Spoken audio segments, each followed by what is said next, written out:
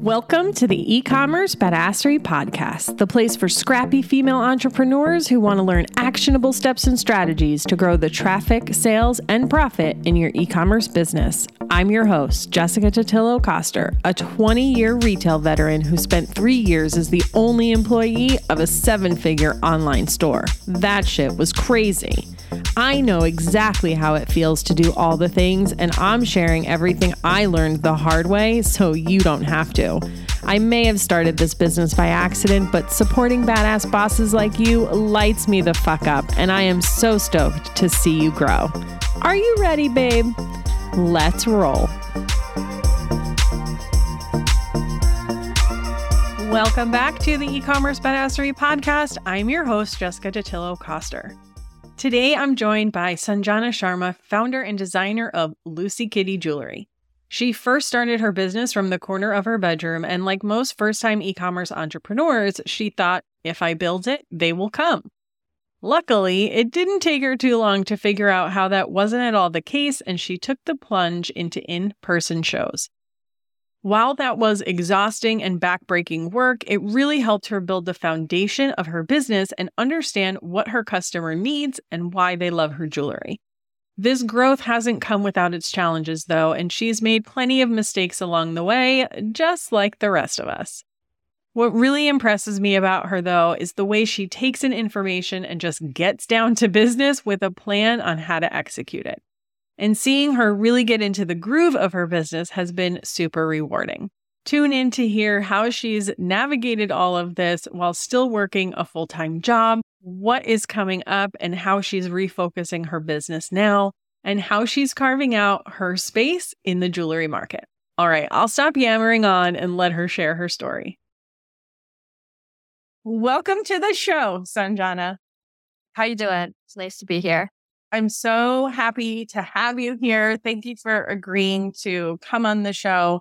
Before we dive into the process and the big pivot you're going through in your business right now, can you just tell us a little bit about why you even started this business in the first place and why jewelry?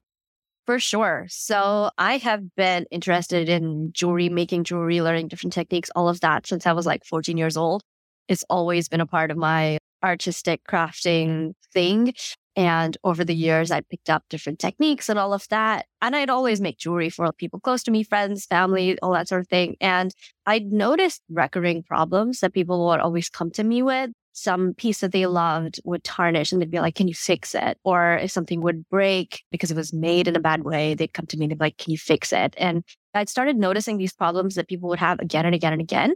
And a lot of them I couldn't fix because the piece itself wasn't made in a very good way or was made with subpar materials or wasn't really made with longevity in mind. And there was a lot of heartbreak surrounding these things because maybe somebody had gifted it to them and it was a special thing. And now they're like, oh, I can't wear it anymore because it turns my skin green, because it's tarnishing, all of these sorts of problems. I'm like, why do we just universally accept this as the standard? Unless you are willing to invest $300 in a solid gold necklace, the other option is shitty jewelry that won't last you more than 3 months. And why is that okay? Especially with something like jewelry that has such sentimentality attached to it that people want to keep in their spheres for a long period of time. So I started Lucy Kitty to raise the bar in the industry. I'm not okay with the fact that this is our baseline. The bar is on the floor. We are super particular about using high quality materials like gold fill that are a lot better than something like gold plated that will still tarnish on you over time, but at the same time is more accessible. It does not require the investment that solid gold jewelry requires. You're not stuck thinking 3 times before buying it because it's so inaccessible. The other thing being that with jewelry like solid gold, even if you are willing to make that investment, because the people designing this stuff are thinking with like extreme longevity in mind, so the designs are very boring, but they're very old style. And while we're not trendy jewelry, it's still up to date. It's not like designs that were like popular in the 50s and that's all your options. So a couple of different reasons we started this. And overall, in terms of long-term usage, accessibility for people who have unique problems with jewelry and there just isn't solutions for those things. We could talk a little bit more about that. Just trying to overall raise the bar with what we do with jewelry. I love that. It's such a good testament to there is literally room for everybody. And you are certainly not the first jewelry maker. You're not going to be the last, but you have sort of carved out your little spot in the space. And it's just been really fun to watch what you're doing and how the business is evolving and growing. Because I know that you are kind of going through a pivot right now from more of an in-person business to really trying to make this online thing work. So can you just tell us a little bit about what your businesses looked like before and where you're trying to go now?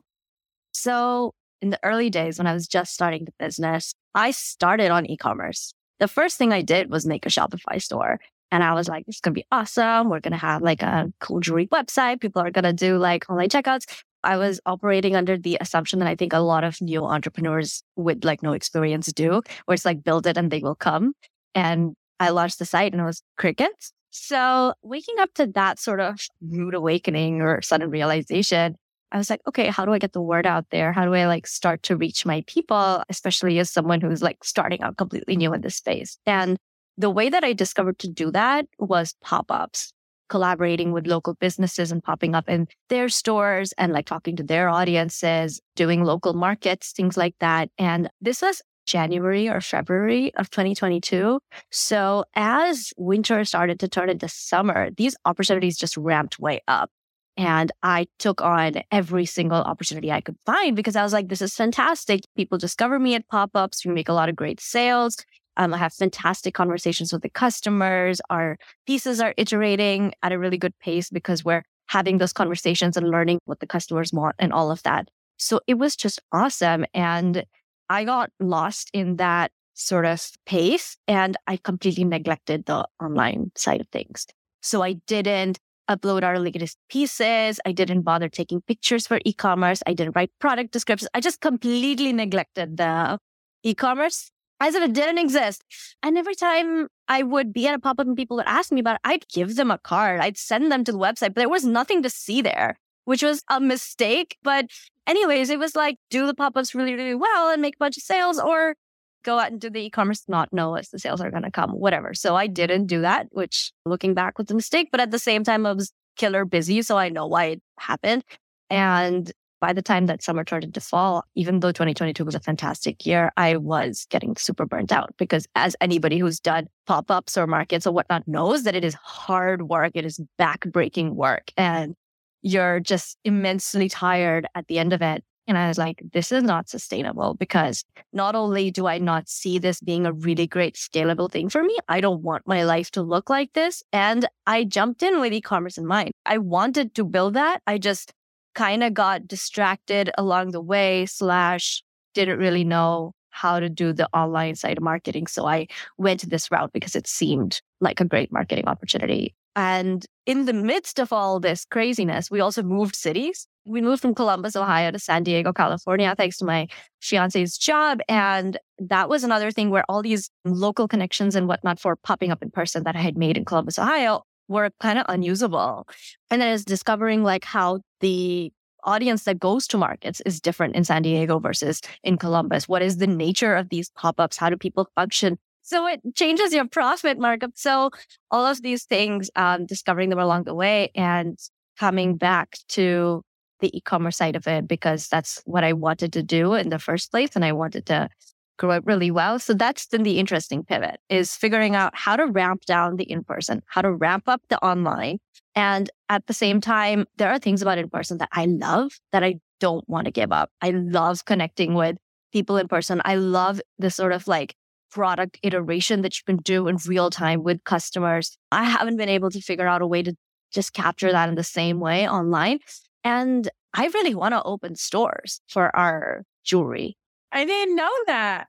Absolutely. I want to have like a store on every coast, but I want us to be a thriving e-commerce business, but I don't want us to just exist in that sphere. When I think about the in-person presence, I want it to be fully there. I want to have stores and figuring out how to do that and learning all the things that come with e-commerce side of marketing, the emails and all of that, which was completely new to me. So that's been really, really interesting. And it's still an ongoing journey. I just said I had no idea you wanted to do the brick and mortar thing. 100%. Let's chat about that because that's a whole other beast. But when you were doing all of these pop-ups in the beginning, were you collecting and growing your email list? Two things happened. So early days, I wasn't collecting emails because I didn't know that I needed to. So absolute early days, that was what was going on.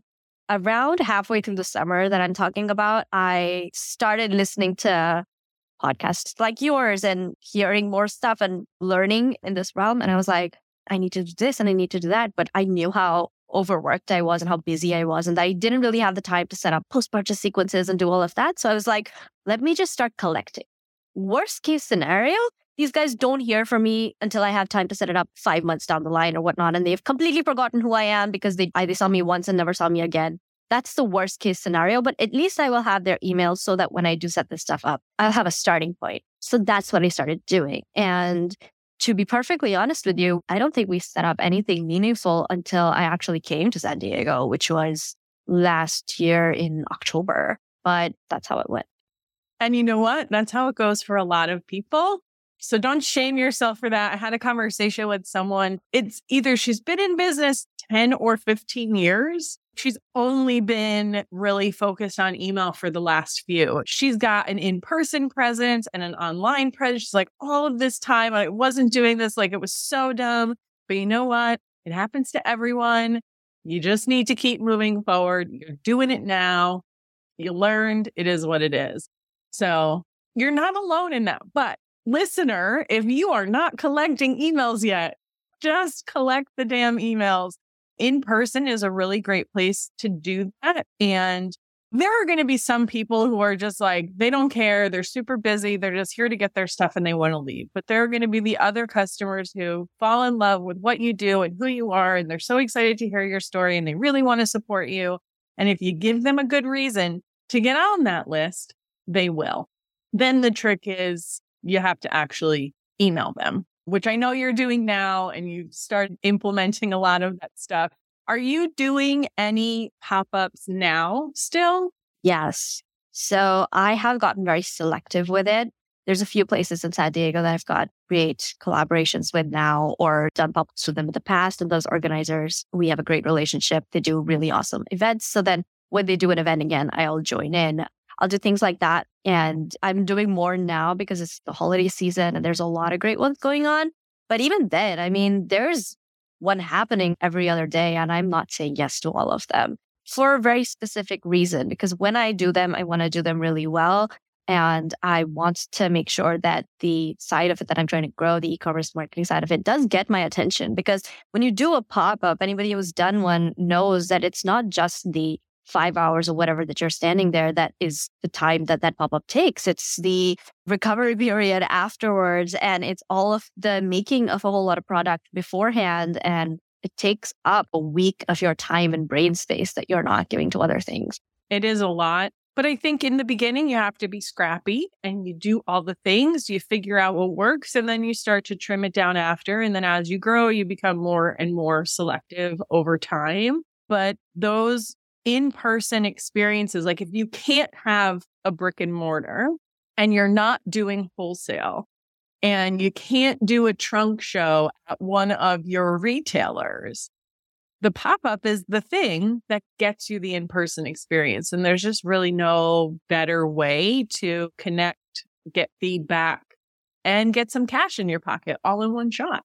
100%. It's especially the feedback and connection part of it. And one of my favorite things that we do with our jewelry is that we will collaborate with customers. So because we have such a design your own aspect to our jewelry as well, and that is very popular, people will come out with combinations and whatnot that I haven't thought of. And I'm like, oh, that's lovely. And we'll start offering that as a product inspired by something that someone made. And guess what? Other people like it too. But we never would have chanced upon that golden nugget if we hadn't turned up in person, if we hadn't had a great conversation with somebody, if someone hadn't had the chance to hold things in their hands and make something from scratch. And that is the reason kind of that I want to have brick and mortar someday, because I want to have those sorts of stops where people can go and do that, because it's a lot of fun for everyone involved. That's super fun. You're making everything right now, right? Yeah, everything is handmade by me right now. So what does the future of that look like for you? Because it's obviously not sustainable forever. So what I have started to do, and right now this only exists in my mind, but I have started to do it, is systematize the way that I produce things. So there are certain pieces where certain part of the system is the same, and then there's certain part of it that's different for the different pieces. And I feel like I'm getting to a point where I've got enough consistency between certain products that I can document the process. So it is possible for me over time, document more and more of these things and hand them off to someone who has the sort of same jewelry assembly skills. And over time, I do want to build an in-house production team that helps me produce these pieces. And some of them are more complicated than others. So there are definitely ones that I know once I start handing some part of this off, what are the pieces I will start with? Because the production is less complicated, and I'll hold on to the ones that are more complicated until I figured out how to help someone understand how to do these easier pieces and then hand them more of the complicated ones. So I don't literally have it written down, but I know what pieces I would do first and all of that. But that's what the future looks like, especially with the design your own stuff. Once somebody designs it in person, it kind of needs to be assembled then. So there's an aspect to not just someone helping me produce ahead of time, but also being there at a pop-up, at a brick and mortar, whatever it is, whenever the e-commerce side of it isn't going on, to produce it then. That's very important. So I'm actually experiencing a little bit of that right now, because there's this huge festival that happens Christmas time in San Diego called December Nights. We did that last year and it was fantastic. And this time we're going back with a double-sized booth and it's going to be really cool. And I'm taking learnings from last year, what worked, what didn't, and kind of 2.0ing that this year. But one of the biggest things that was a problem last year is I was the one doing all of the assembly. We had loads of design your own orders. So I broke my back over the 2 days of that festival, which I don't want to do right now. I think I caused a couple of things. It was very fatiguing, but at the same time, because I was so in the weeds with this, I didn't have the chance to observe what was going well, what was not going well, and make on the spot improvements like I would like to do this year. So I'm looking for help, but then that person needs to be able to do things like on the fly in the same kind of real time pace that I do. That's hard. But that is going to continue to be a thing. So I'm like trying not to shy away from biting the bullet and doing that. You'll definitely have to find that person. Do you have any design schools or anything near you? I'm actually going to reach out to a couple of jewelry schools that are near me, or the places that have jewelry classes, just because I think there might be students or even instructors over there who would have the kind of base skill set that's necessary. And the rest of the documentation for our pieces specifically, I would provide them then. I think that's probably the easiest direction for you to go. Otherwise, I would get the front of house person who's really great with people and can share your story and all of that. And then you continue to make the jewelry. That's the other option. So you'll figure it out though. Yeah, I like option one more. Absolutely. What is your background? What were you doing before you were doing jewelry? Because one of the things... I'm still doing it. Okay. So you are, I don't know the word that I'm looking for, but I remember one of the first calls that I think it was one of our monthly Q&A calls in the lounge, and you were implementing the product launch process for the first time. And I remember you just kind of coming to us and being like, okay, so I'm doing this, this, this, and this. And you really just needed the thumbs up to say, yes, you understood that course correctly and you are implementing it correctly. Where does that come from? You seem to just have it all figured out all the time. Well, I'm glad it appears that way, because it's definitely not But I don't know. That doesn't, I don't think come professionally. I think that's just a personality trait. I'm pretty meticulous. It does come through with the jewelry making stuff as well. And I actually, sometimes I can go overboard with it. And I think I'm going to have to dial it back a little bit for when I have someone like helping me assemble, because I'm very particular with how we make things. But the thing is, I think part of it also comes from a habit in directing. So I am an art director by profession, and I work in the advertising commercial space, specializing in animation and design. So I went to animation and design school. That's what my degree is in. That's the industry that I've been working in.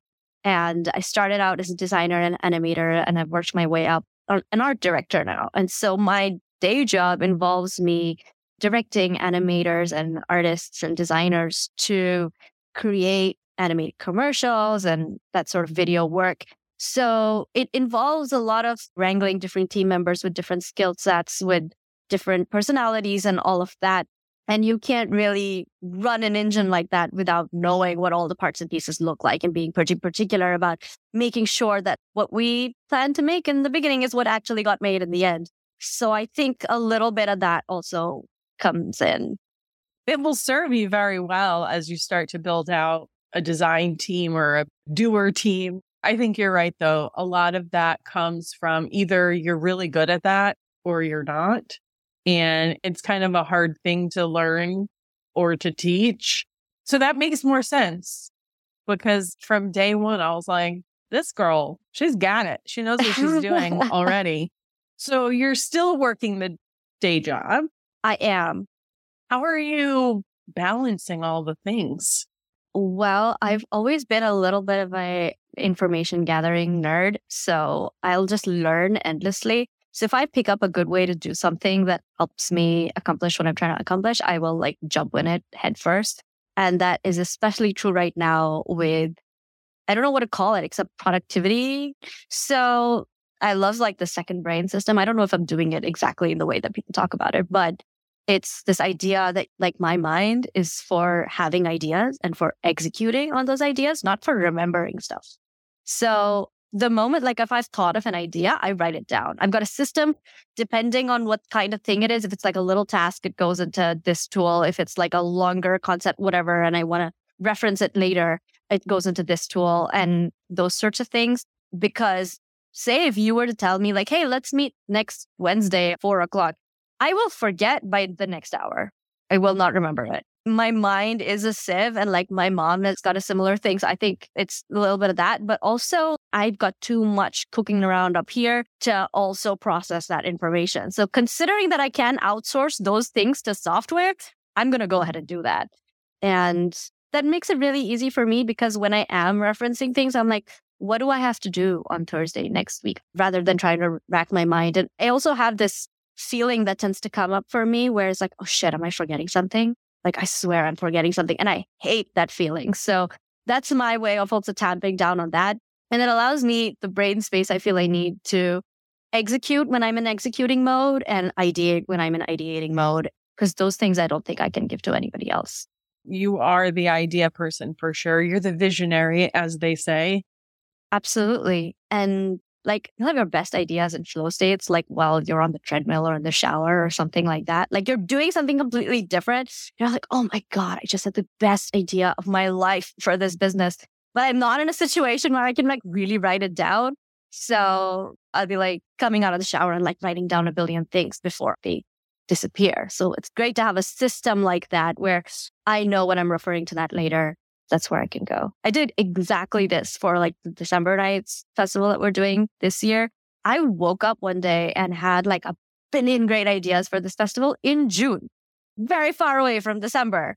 And I sketched and I wrote and I just threw up this entire plan for this festival. And that's what I did. I was super overwhelmed last month with so many things going on. And I'm glad I didn't leave it until October to do that work. I had that already to reference, and the golden ideas I had earlier, I could use right now and build upon them. So I highly recommend to anybody who wants to free up some brain space.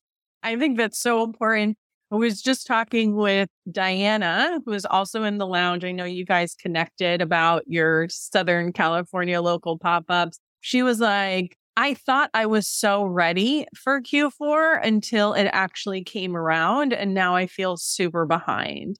She's like, can we talk about it in June? And I'm like, we should be. That's when we do it in corporate. I said, but most small businesses are not ready to think about it then. So here is your other reminder that you do need to start thinking about these things earlier. You don't have to take action on them. You just come up with the plan, the idea, document it, and then you can move on, but it will serve you so well later on. And I think that's just, doesn't even have to be Q4. It's just like everything in business. Everything takes us longer than we think it's going to take us to do. We put stuff off. We all have our own reasons why we do that. And it really does just come to bite us in the ass later on. It's true. And like one of the biggest things that I did last year that I'm grateful to past Sanjana for doing is when I was in the throes of Q4 last year, things that I was like, oh, I wish we'd done this, or I wish we'd done this better. I wrote it down then. I was in it then. If you asked me to come up with that stuff last May, I wouldn't have been able to tell you. I wasn't in that environment anymore. But having that insight written down somewhere and referenceable in today's Q4 is just like, oh, that's right. I did have that learning then. Great. Let me go implement it now and not make the same mistakes I did last year. Absolutely. That should definitely be a part of any big campaign you do, whatever it is for your business. It's going to be Q4. Maybe it's Valentine's Day for you, Mother's Day, Father's, whatever it is. Right afterwards is when I recommend that you think through what worked well, what didn't, what you want to do again, what you don't want to do again. I call it a campaign postmortem. I'll put a link in the show notes to a podcast episode where I talk about it. The numbers piece, you can go back and get that whenever.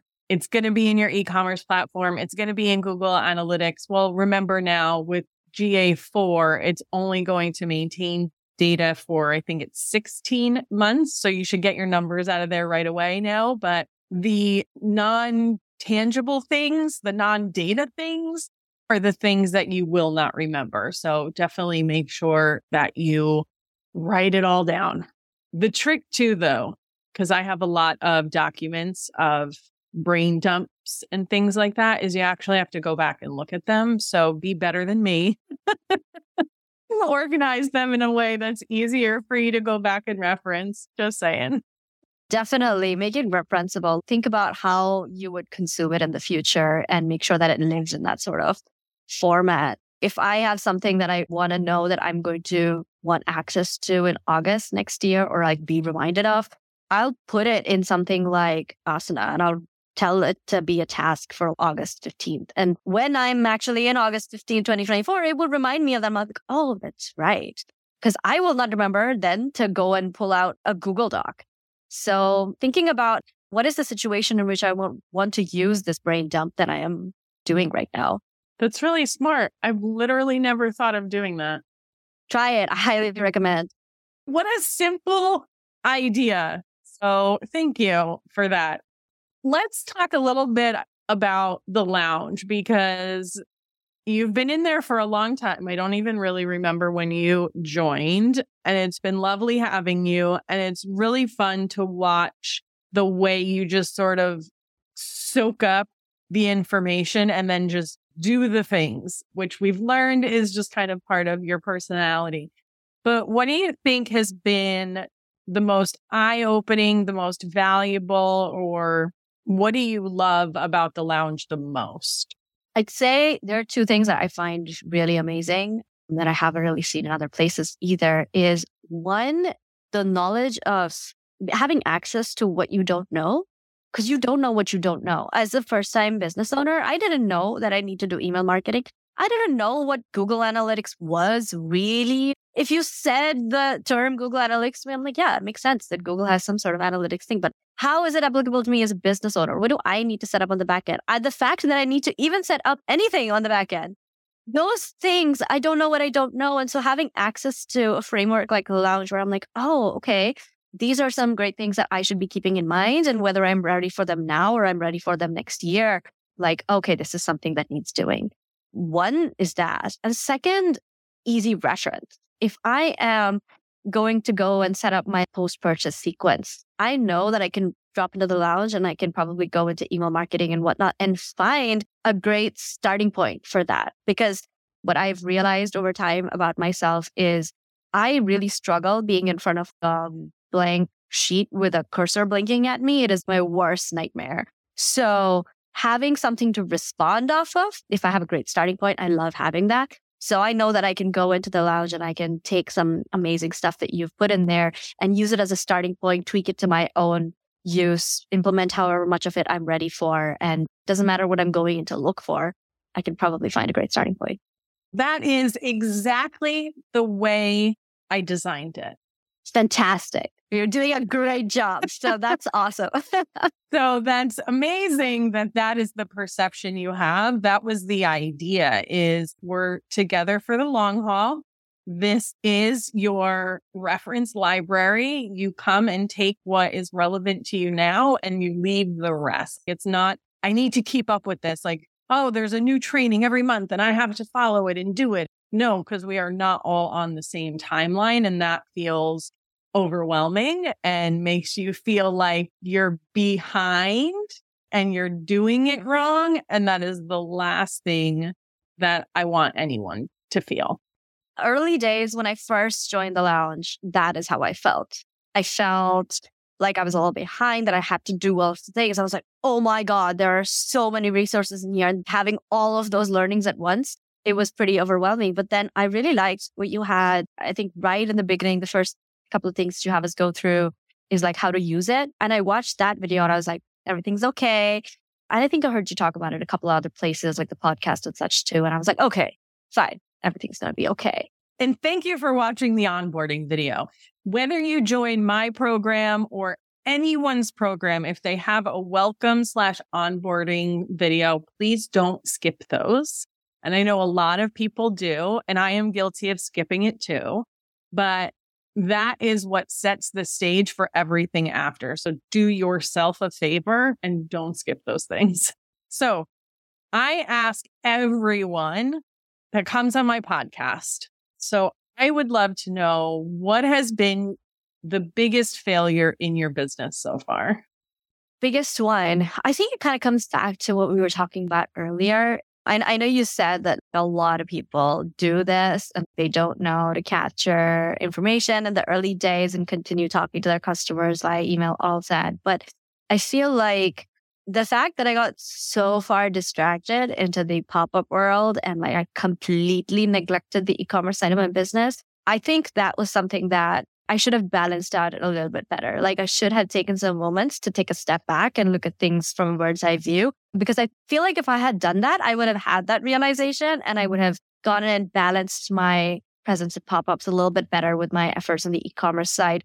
Because I actually had a lot of people who would come back to me at pop-ups and be like, hey, oh yeah, I love this bracelet. I want to get one for my sister too. Do you have it online? And I'd have to tell them, oh, I don't, because I haven't gone and take a picture. I haven't even thrown up a product description. It doesn't even exist as a listing with a price that you can check out on that I can send you a link to. Like that was what we were dealing with there. And so the fact that was true, I think I missed out on not only a lot of great opportunities to capture some word of mouth referrals and things like that, but also to keep some customers in the loop with me who weren't going to come back to that market again every Saturday, who wanted to send something to their sister who lives 2 states away, that sort of thing. So I think some of the low effort things or low hanging fruits that I could have done, I just didn't because I was so overwhelmed with everything else and not taking a step back to realize that rebalancing was something I could do in that moment. We all fall into this trap. You are so in the weeds with your business and you're just too close. And we do need to take that time to step back and look at the big picture. And it's a freaking learning process for all of us over and over again. And there is no destination. It is just this over and over again, forever and ever. Welcome to entrepreneurship. All right. So on a more positive note, what has been your biggest success so far? Collaborating with customers on our product.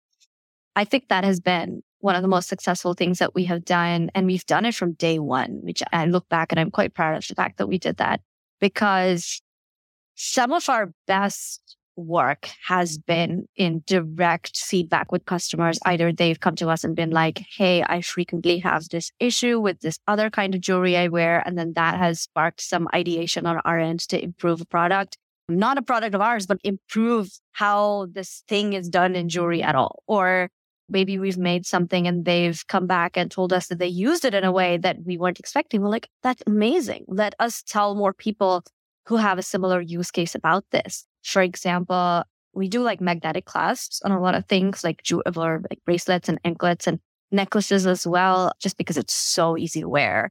And a lot of people don't like fiddling with the clasps, or maybe they have like shoulder mobility issues or arthritis or something like that. It can be very fiddly to do the whole clasp thing. So it just makes it really easy. And we had a couple of people come by who were new mothers. And they were like, I'm never able to wear necklaces and things because I'm worried that if my baby tugs on it, it's going to break. Or like if it breaks, there's going to be a lot of little small pieces and whatnot, choking hazards. And so just to avoid this sort of potential danger at all, I just don't wear necklaces. But that sucks because I love jewelry. So I'm like waiting for the next 4 years or whatever until this kid isn't going to be choking on the small parts. So that just sucks. And I had a couple of people come by who got magnetic necklaces for different purpose because it was easy to wear. But they were like, this actually has a really great side effect because if my baby tugs on it, it just opens. It doesn't break. There aren't like small pieces, whatnot. And that necklace is big enough that a kid's not going to swallow it. So I'm like, oh, that's fantastic. I'm personally not a mother. I don't have that use case turn up for me. So I'm like, that's so great that you were able to use it in that situation. So when I've had people come by who are really, really wanting something, but they're not getting it because they're new mothers and they're worried about the same sort of problem, I'm able to tell them, hey, if this is exactly what you're worried about, we have a solution for you if you're interested. And that never would have happened if we hadn't had some great conversations and collaborative work with our customers. That's the perfect example of what I talk about all the time. In your marketing, just use the words your customer is using to describe a product like yours, why they need a product like yours, what problem is it solving.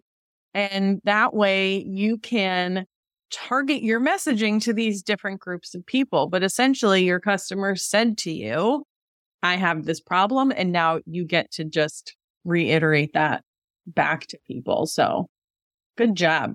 Love it. Aside from collecting email and not neglecting the e-commerce side, if you knew then what you know now when you were starting your business, is there anything else you would do differently?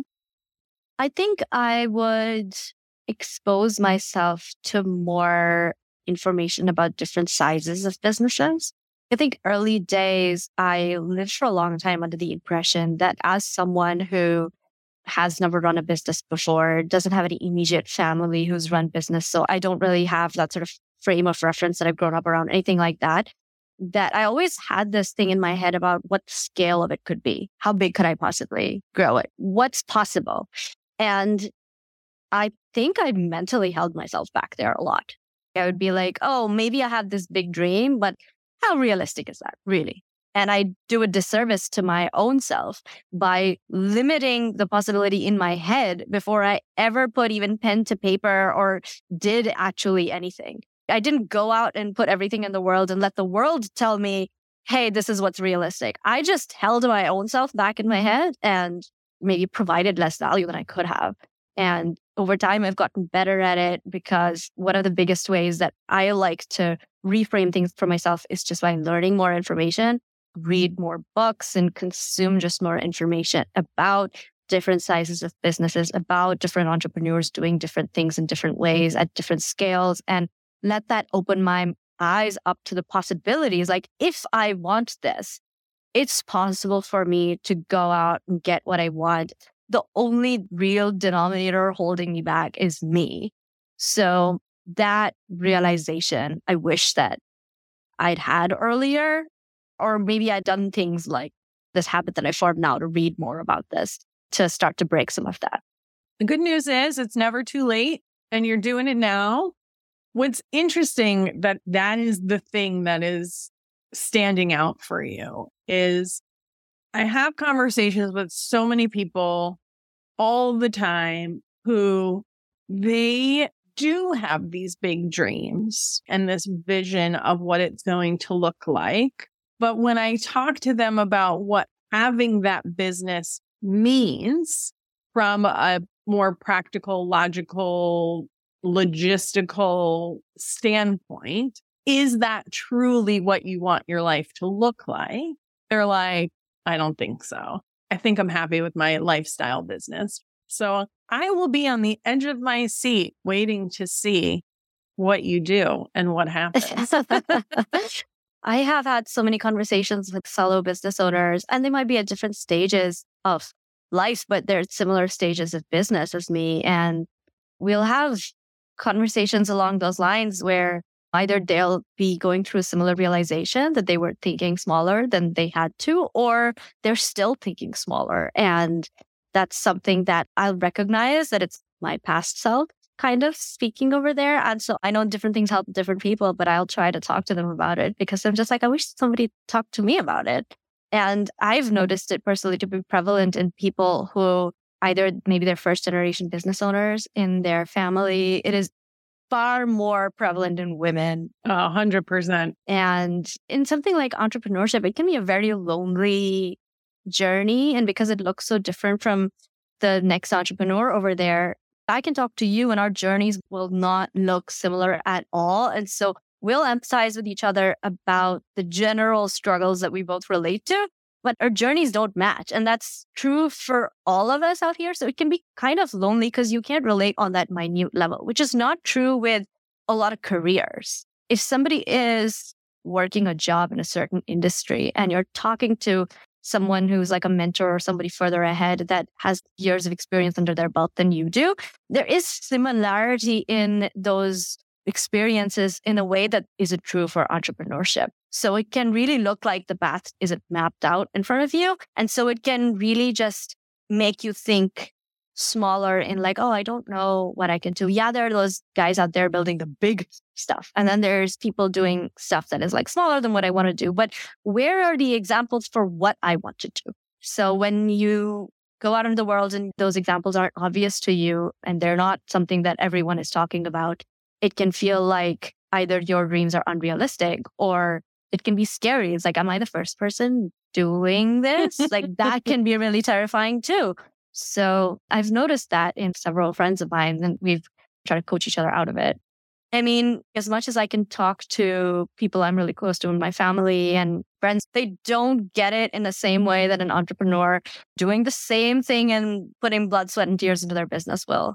And it's funny because there will be people who things get busy in their business and maybe they don't make it to the live Q&As and they're like a little bit MIA from the community aspect. And then they come back and they're like, oh my God, I didn't realize how much I missed this part of it and how much I need to hear the struggles that other people are having to realize that I'm not the only one that's going through it. I'm recommitting. I'm putting these on my calendar. I will be here every month.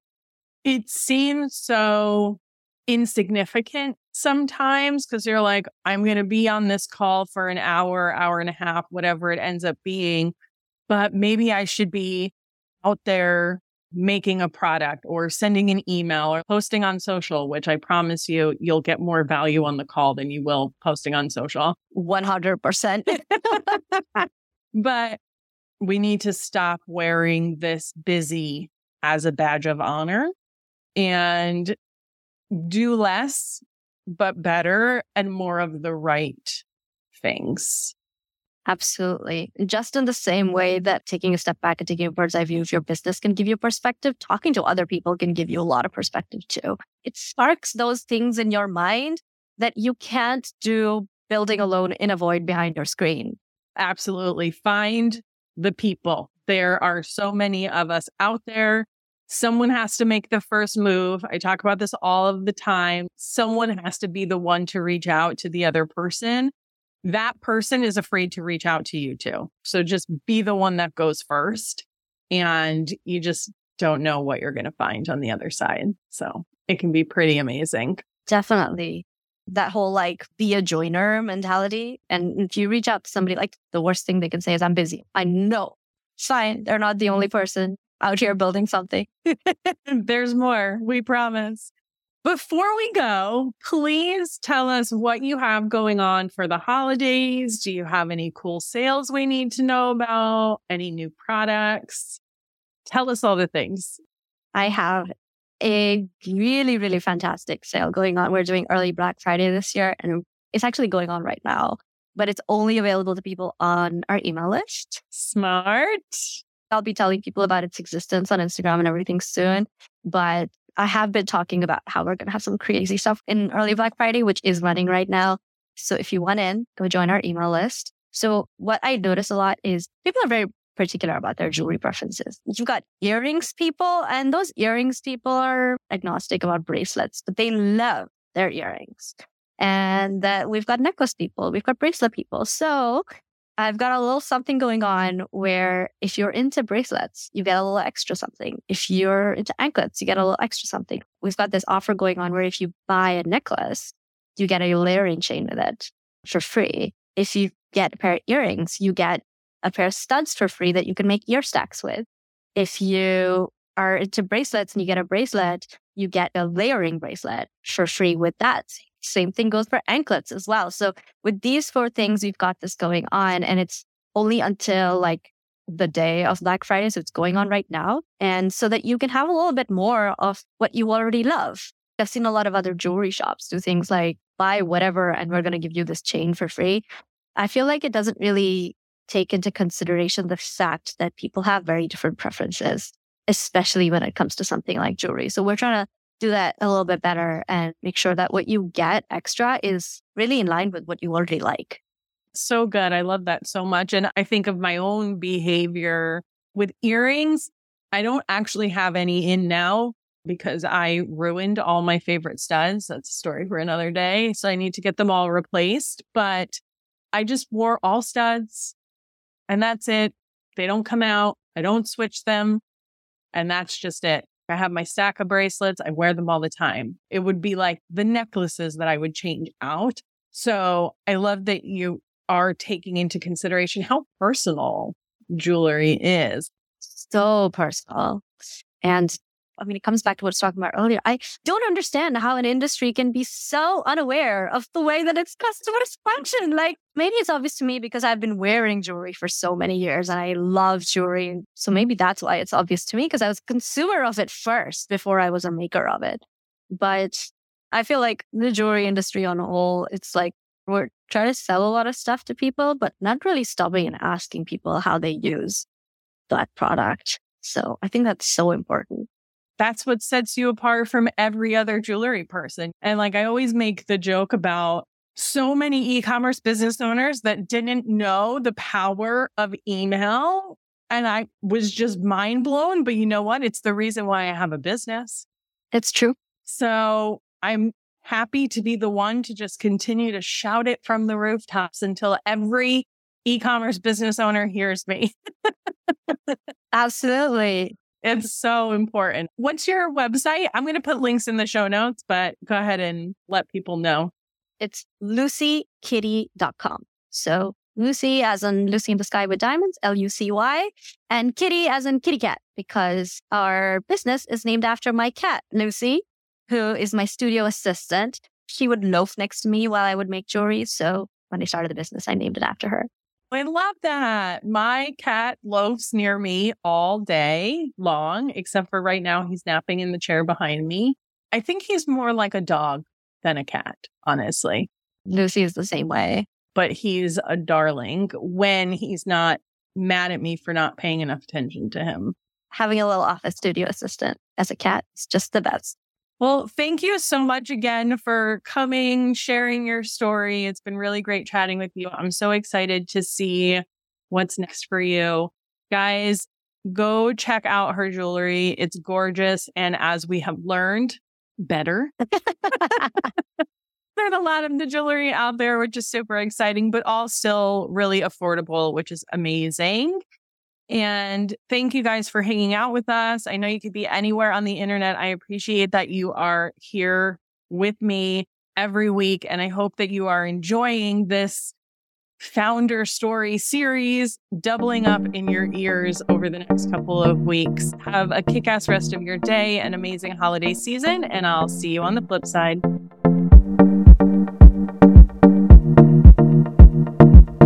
Thank you so much for listening to today's episode. If you like what you heard, I'd be so grateful if you'd leave a review on Apple Podcasts, and don't forget to subscribe so you never miss an episode. And if you're looking to surround yourself with more product entrepreneurs who totally get your life right now, get your booty on over to the E-commerce Badassery Facebook group. Can't wait to see you there. Until next time, e-commerce friends, stay badass.